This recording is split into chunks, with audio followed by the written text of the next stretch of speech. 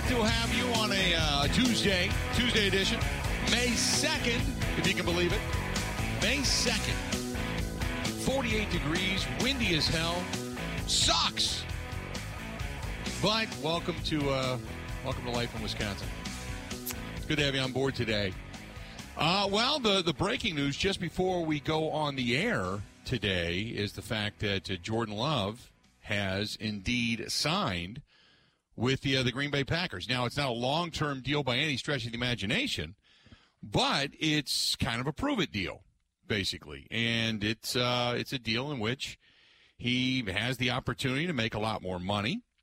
And he can the deal basically restrikes. It's Ben, what is it, $24 million or something to that extent? But the salary, the actual cap hit is much lower with $18.5 million guaranteed. It is a one-year extension for 2024, so it's instead of the fifth-year option, right, which would have been $20+ million guaranteed. It is a one-year extension worth up to $22.5 million with $13.5 fully guaranteed, according to Adam Schefter. 13.5. Okay, I thought I read 18.5. But anyway, the bottom line is it's a prove-it deal. It's basically like, look, we don't know what you're going to bring to the table. We haven't seen you win a game yet, but we have faith in you. I do find it interesting because on one hand, you got Brian Gutekunst moving on. He's moving on from Aaron Rodgers, moving on from, the Hall of Fame quarterback because it's Jordan Love time. And then comes out and says, well, that's a lot of money to a guy who hasn't won anything in the National Football League. What? This is your guy, man. This is the dude that you wanted. So a little interesting, but nevertheless, they've gotten the deal done. So now it's Jordan Love, and it's his job to lose. It's his job to prove that he can handle. It's his job, period. And then you've got, obviously, the backups.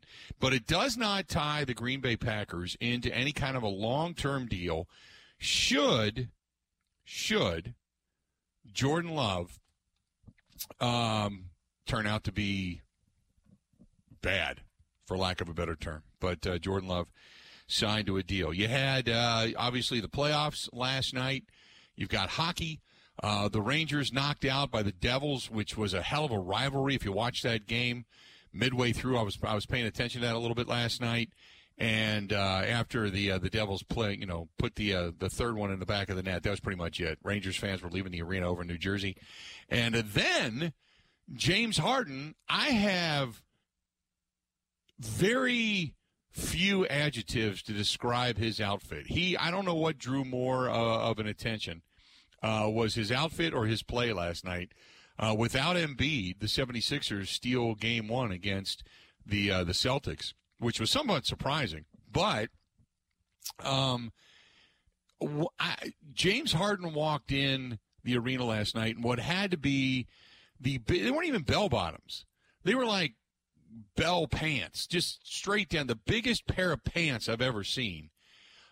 He looked like a vagrant, for lack of a better term. I'm sure it was, a $100,000 outfit, but that's the way he walked in last night. He looked like a vagrant. We pay so much attention to what they're wearing. It's here they come walking. I love it when Giannis walks in. He's got his sweats on. He's got his socks. His sweatpants are tucked into his socks usually. He's got gym shoes, a hoodie, whatever. He just walks into the arena. It's like, okay, I'm here to play basketball. And the other guys, they're here to make a statement. They're here to be fashionable. You have to be fashionable in some sense. So James Harden walked into the arena last night. Ben, give me your adjectives as to the attire of one James Harden last evening. This is not an adjective. It's a short phrase. I don't really give a damn.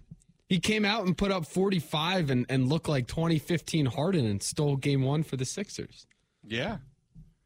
So today's a great day on my end. So I don't really care what he wears. If he plays like he played, then go naked. That's against the law. But wear anything that won't get you arrested. Fine. Correct. Yeah, it was just some crazy ass outfit. But he put up all kinds of points and they won last night. So kudos to the 76ers for getting after it and doing it without Embiid last night. So big win for them. in Boston. So good stuff there. Then you can't hear Ben. I don't know why. They said they can't hear you, Ben. No idea why. That's probably a good thing. Huh. Well, everything's working as far as I can tell. But I don't know. We'll figure it out. 877-867-1670, 877-867-1670. If you want to give us a shout, please feel free to go ahead and do so. Hit us up on Twitter at Bill_Michaels, at Bill_Michaels, at Ben Z. Kenny. You can find Ben there on Instagram, The Bill Michaels Show. Same thing over on the Facebook fan page. Subscribe for free on YouTube and on Twitch TV. And that's simply Bill Michaels Show. And then you can find us via email, thebillmichaels@gmail.com. The website is thebillmichaels.com.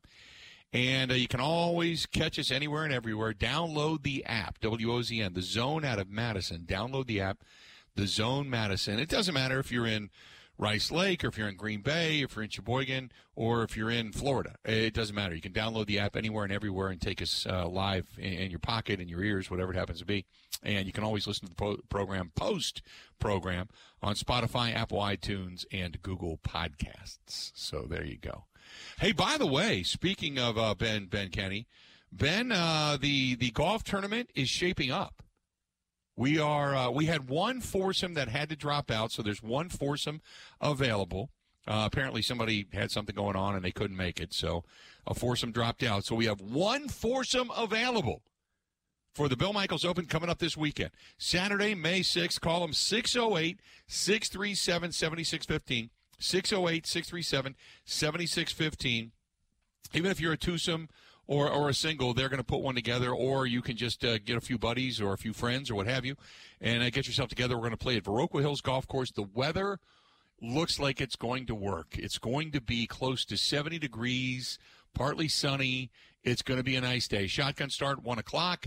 We'll get done probably around 5, maybe 6 o'clock, something like that. Got some food coming to us after the fact, a little Q&A, some beverages. Going to be a lot of fun, and it's the first one we've done. And like I said, to everybody that's already signed up, never expected this kind of a turnout. We thought, you get 5, 6, maybe 10 foursomes. That'd be great. 40, 50 people to go. That'd be fantastic. Never expected this thing to sell out. And so it's you got a spot open, so get in now. If you were thinking about going, call your buddy, say, hey, they just had a spot open back up. Get a hold of them, 608-637-7615. Ask for Ryan. He'll get you all signed up and registered, and then we will see you there come Saturday. Friday night, Ben, you can't make Friday night, right? You're not going to be there on Friday? I don't think so. Okay. Friday night, we're going to end up down at Kickapoo Creekside for dinner. We got a bunch of people heading down there, so we're going to go down there for dinner on Friday night. And then Saturday morning, I'm going to be appearing over at the Nelson Agri Center, the old Nelson Agri. I don't know what it's called now. I think it changed names. But it's the Agri Center. We're going to be there from 8 a.m. to 10 a.m., and then after the fact, we're going to be heading over to the golf course, and we'll be there in the shotgun start at 1. And then after that, we've got some food. We got some beverages. I think we're going to go out for a little while after that. We'll probably end up down Norwegian Hollow or something like that, or maybe one of the fine establishments in town, and then out of there on Sunday. But it's going to be a fun weekend in Viroqua. So if you're thinking about going, and it's a hidden gem, Viroqua Hills Golf Course, we'll take some pictures for you, but it's a hidden gem. So if you're thinking about going, hope to see you there again. Saturday, May 6th. This Saturday, 608-637-7615. 608-637-7615. 608-637-7615. Call Ryan. Tell him, hey, I want to play in the Bill Michaels Open, so we'll have a fun time. Do you have to bring your key to the city, Bill? Are you going to be admitted? You know what? I don't know. That's a good point. I'll bring the key and just start walking around after midnight and seeing if I can't unlock a few doors and welcome everybody in. We'll go party someplace. That's not a bad way to go. I could do that. That key's pretty big, but yeah, I could do that. Wouldn't mind that. 877-867-1670. Reaction to Jordan Love signing with the Green Bay Packers. I like the deal, and the reason I like the deal is because it is a prove-it deal. Gutekunst has said time and again that the one thing they believe Jordan Love is capable of being a starter in the NFL. They've talked about him being ready. It's his time. He's ready, you know, on and on and on, and have given you all the positive verbiage. They've given you all the positive adjectives about him. He's gotten stronger, more confident, looks sharp, gets rid of the ball, blah, blah, blah, blah, blah, blah. The one thing Goody has said, and we've reiterated it on this program, is Jordan Love hasn't won anything. He hasn't won a game. Now, don't get me wrong. He's not starting games. He hasn't been really finishing games. He only finished the Philadelphia game, but by then it was pretty much over. But he hasn't won. He hasn't taken a team from point A to point B. He looked not good in the game against Kansas City. Not good in the second half of the game against Detroit a couple of years ago. Looked good against Philadelphia, but, you know, didn't bring them back for a victory. So he's not won in the National Football League. So I like the deal because it is a prove-it deal. I like the deal because it basically says, look, we got belief in you. You're going to be a millionaire. Here you go. It's just you haven't done anything yet. So prove it. And if he can prove it, then he's going to be good to go. Let's see here. What else do we have? Daniel Jeremiah was on the Pat McAfee show.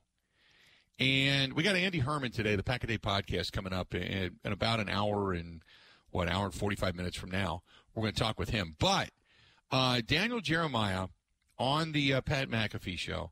And I was going through the Journal-Sentinel today. I was reading a lot of the different grades, we'll say, that many different prognosticators gave the Green Bay Packers. Many people said A or B, you know, for what they did. But this is what Daniel Jeremiah had to say on the Pat McAfee show about the Green Bay Packers, about Brian Gutekunst, and about this draft. Well, you know, looking at it in hindsight, I thought the Packers did a really nice job. If you're trying to craft a draft for a young quarterback, you go out and get a couple tight ends.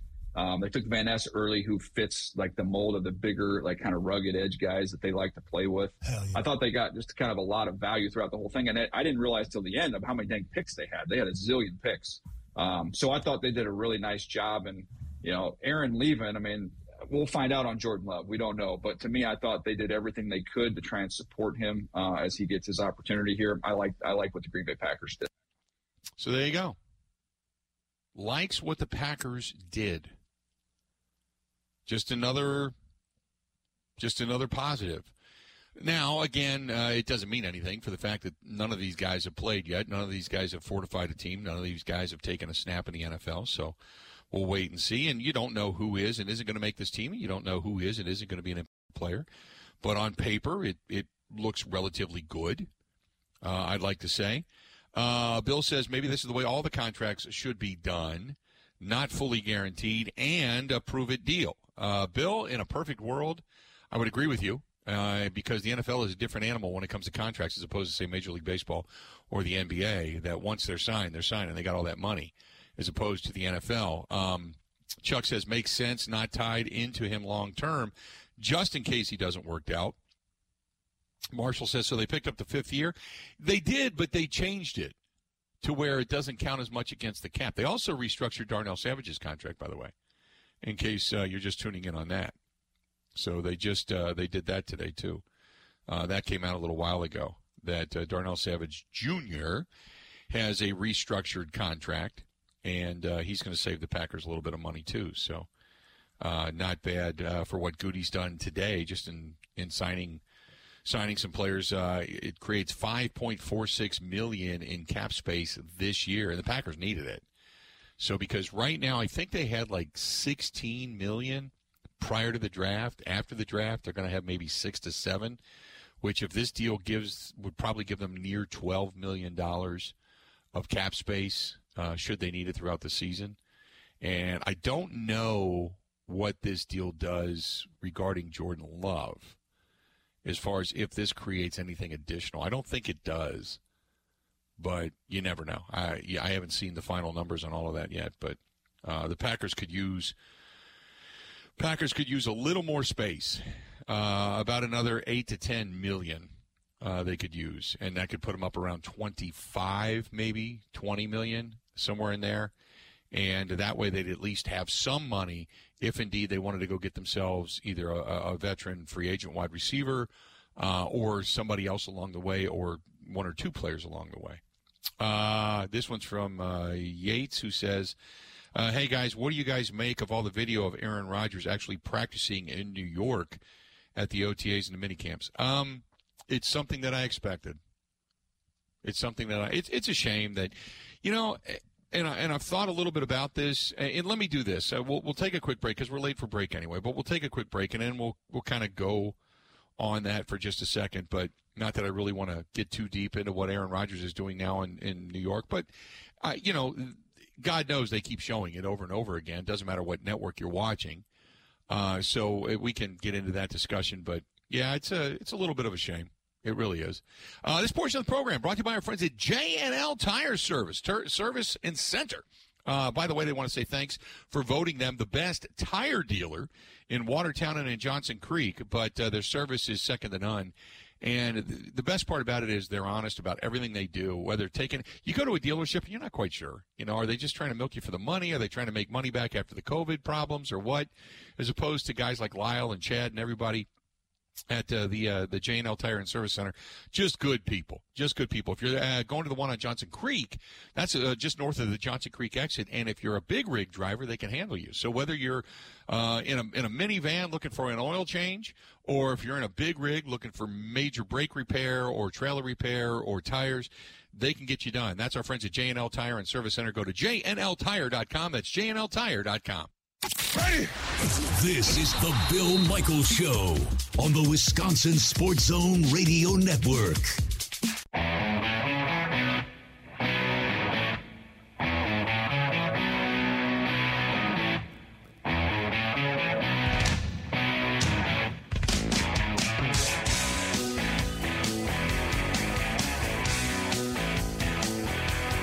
Welcome back. Good to have you. The Bill Michaels Show. On the air, third hour of the program, and we're glad you're with us. Time now to bring in our guy from the Pack-A-Day podcast, Andy Herman, at Andy Herman NFL, now joining us on the hotline. Andy, how you doing today? Hey, I'm doing great, Bill. Thanks so much for having me. Always great chatting with you. So let's start off with the Jordan Love contract. I think it is incredibly fair on both sides. Today, the contract extension announced all the way through 2024. Give me your thoughts on that first and foremost. Yeah, I think it made a ton of sense, and I don't think this is any admission that the Packers don't trust Jordan Love. I don't think it's Jordan Love not betting on himself. I just think it was logical, common sense for two sides, and you start from the Packers side of things. I can understand why, picking up a $20+ million guaranteed option on a quarterback that's played about 80 snaps in the NFL so far might be a little bit of a tough sell. So I think you maybe go to the opposite side and say, hey, can we work something out, give you guys a little bit of an incentive to sign this type of deal. We're going to maybe allow you with those incentives to make more than you would have made on that 20-year guarantee, but we're going to get a little less guarantees on our end. From Jordan Love's side of things, if they decline his option and you're his agent, all of a sudden you're looking at next year. If things don't go according to plan and you have a tough year, what do you get on the free agent market? 1 year, $7 million, maybe not even fully guaranteed, something like that. So by locking in $13 million guaranteed, you're guaranteeing yourself some money. It's good security on his side of things. Meanwhile, if he plays well, if he goes out and balls out, not only does he probably get those incentives, he's going to get paid like one of the top quarterbacks in the NFL anyway. So I don't see a ton of downside here for Jordan. I think it was smart on both sides and just really good business sense. Okay, I got to ask you, going back to the salary cap, 2024. I know you follow everybody that covers the Green Bay Packers. On one hand, you look at Over the Cap, you look at Sport Track. If you take David Bakhtiari out of the mix, you got a lot of money next year. Although you look at a guy like Ken Ingalls, and he says there's not a lot of money. As a matter of fact, you're over the cap. Have you kind of broke down what next year will look like monetarily for the Green Bay Packers and what they may have to spend on, say, free agents and such?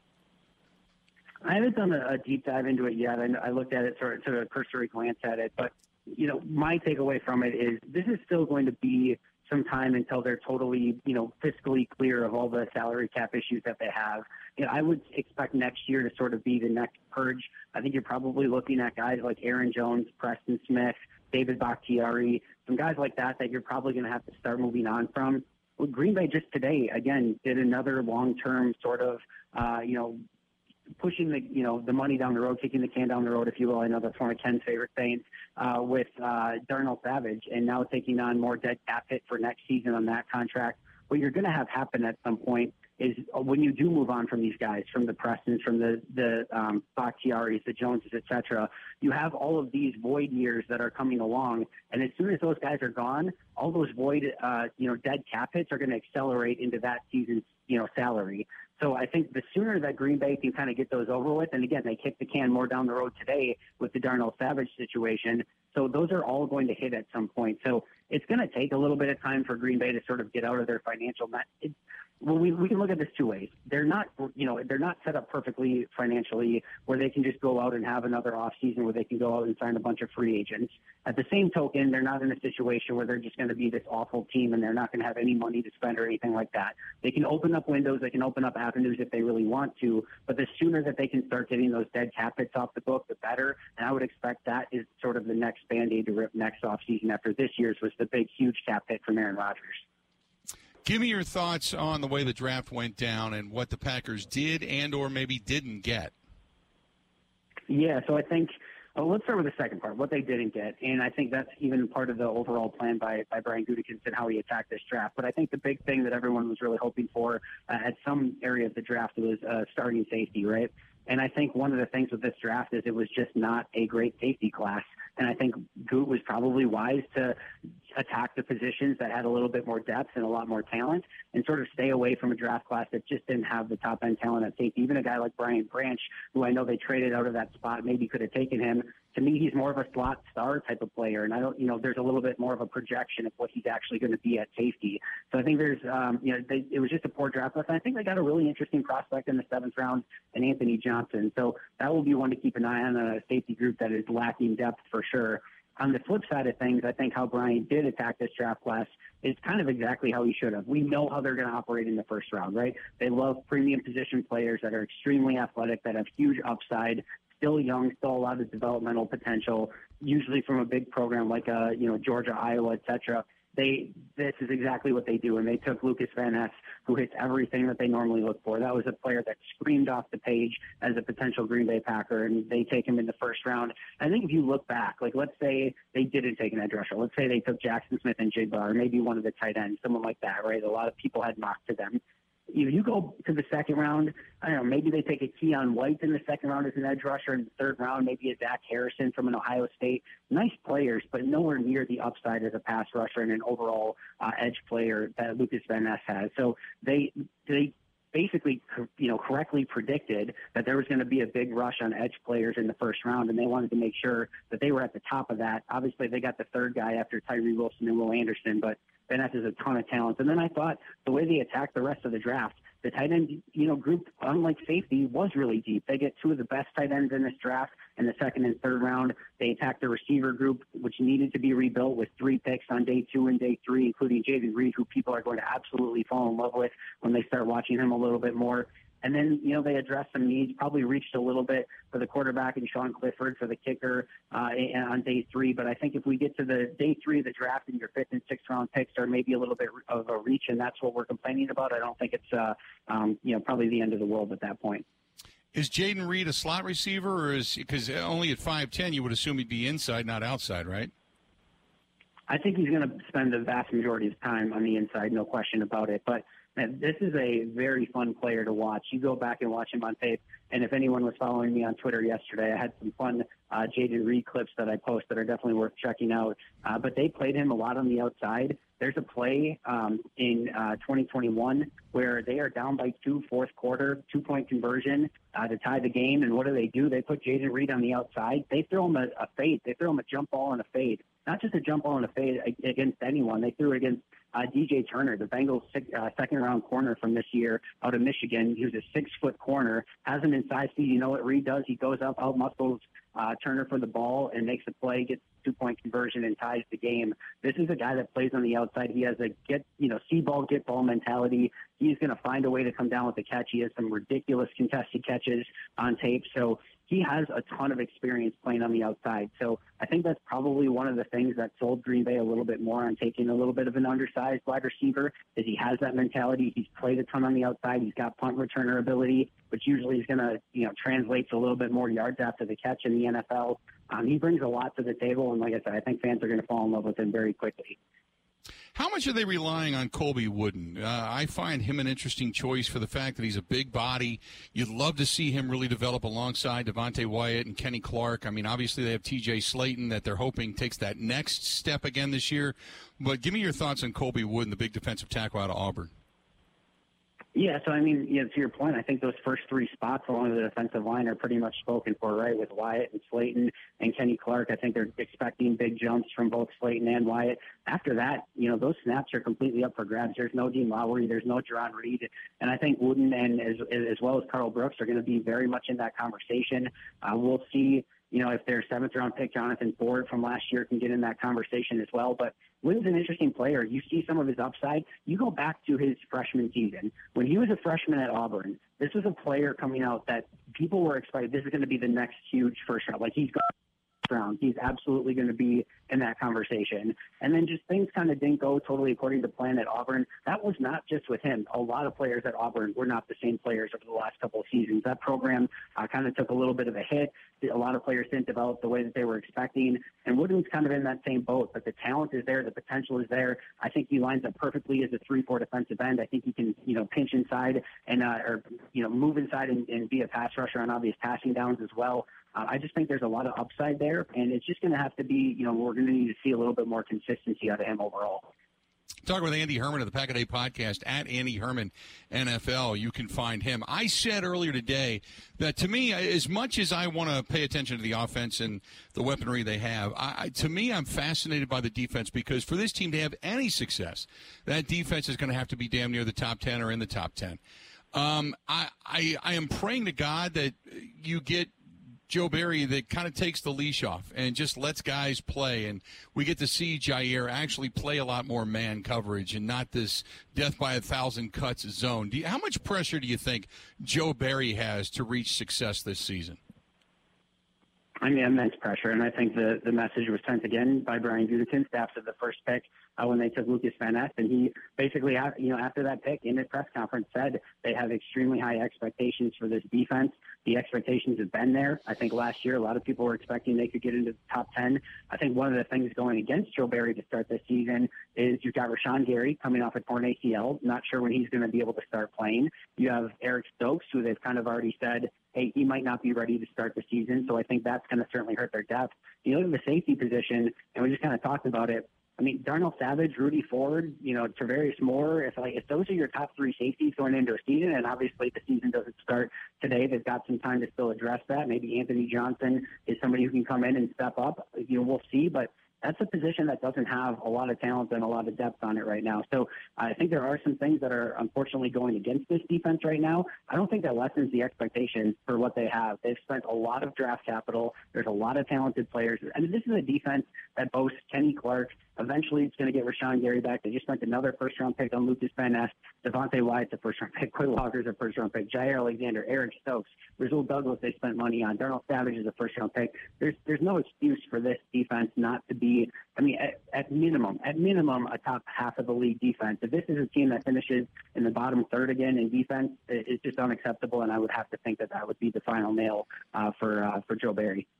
Yeah, I go back and I always look at the names that when they sign those rookie free agents, when they start to go through this group of guys, Malik Heath, the kid out of Mississippi, you look at the linebackers, Keyshawn Banks and Brenton Cox, and, you start to look at some of the other guys, the safety in Benny Sapp, and then the other safety in Christian Morgan.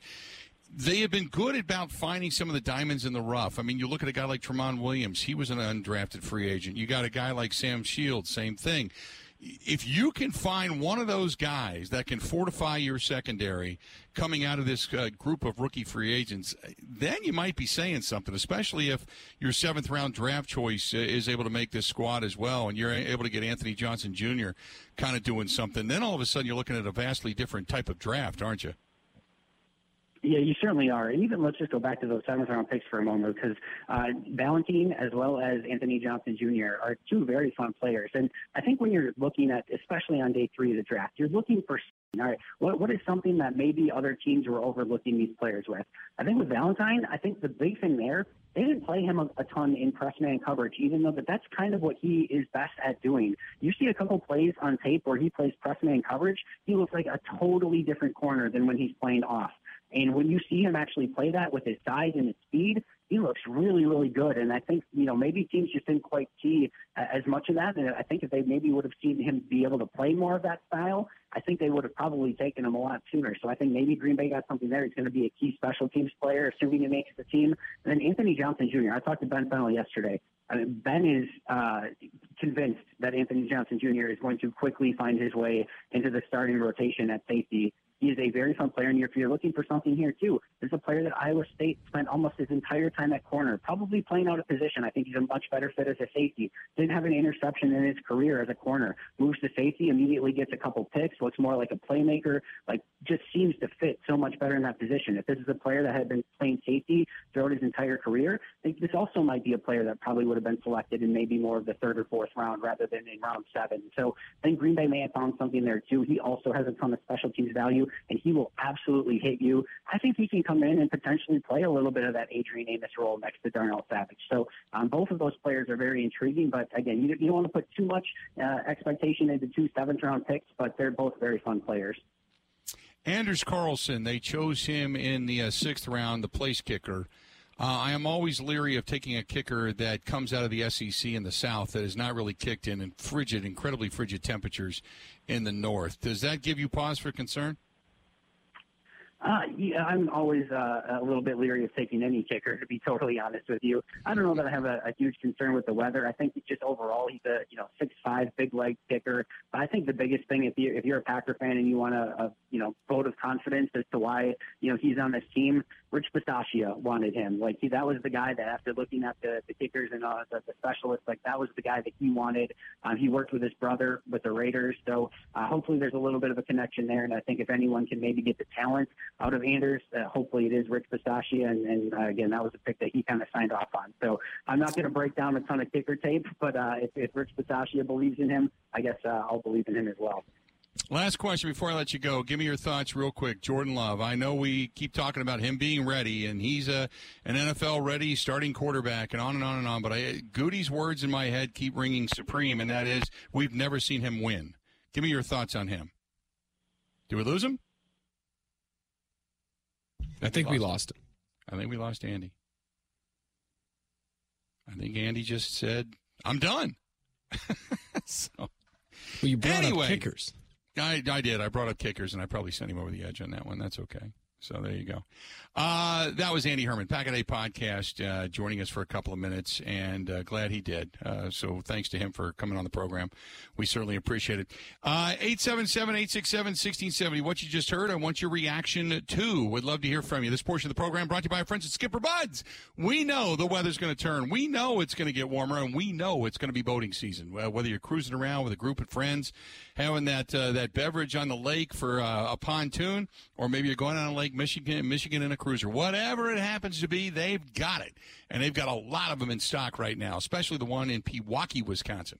Skipper Buds, boat sales, service, storage, and their service is second to none. And if you need a place to go and get your boat summarized and get it all checked out and ready to go on the lake this year so you don't have problems, check out our friends at Skipper Buds. But if you're looking for boat sales, new or used, get a hold of our buddy Todd. Todd is the GM at the one in Pewaukee, and he's the one that can help you out. 262-544-1200. Call Todd, 262-544-1200, or just stop by, start walking through the showroom and say, Bill Michael sent me. I'm supposed to talk to Todd.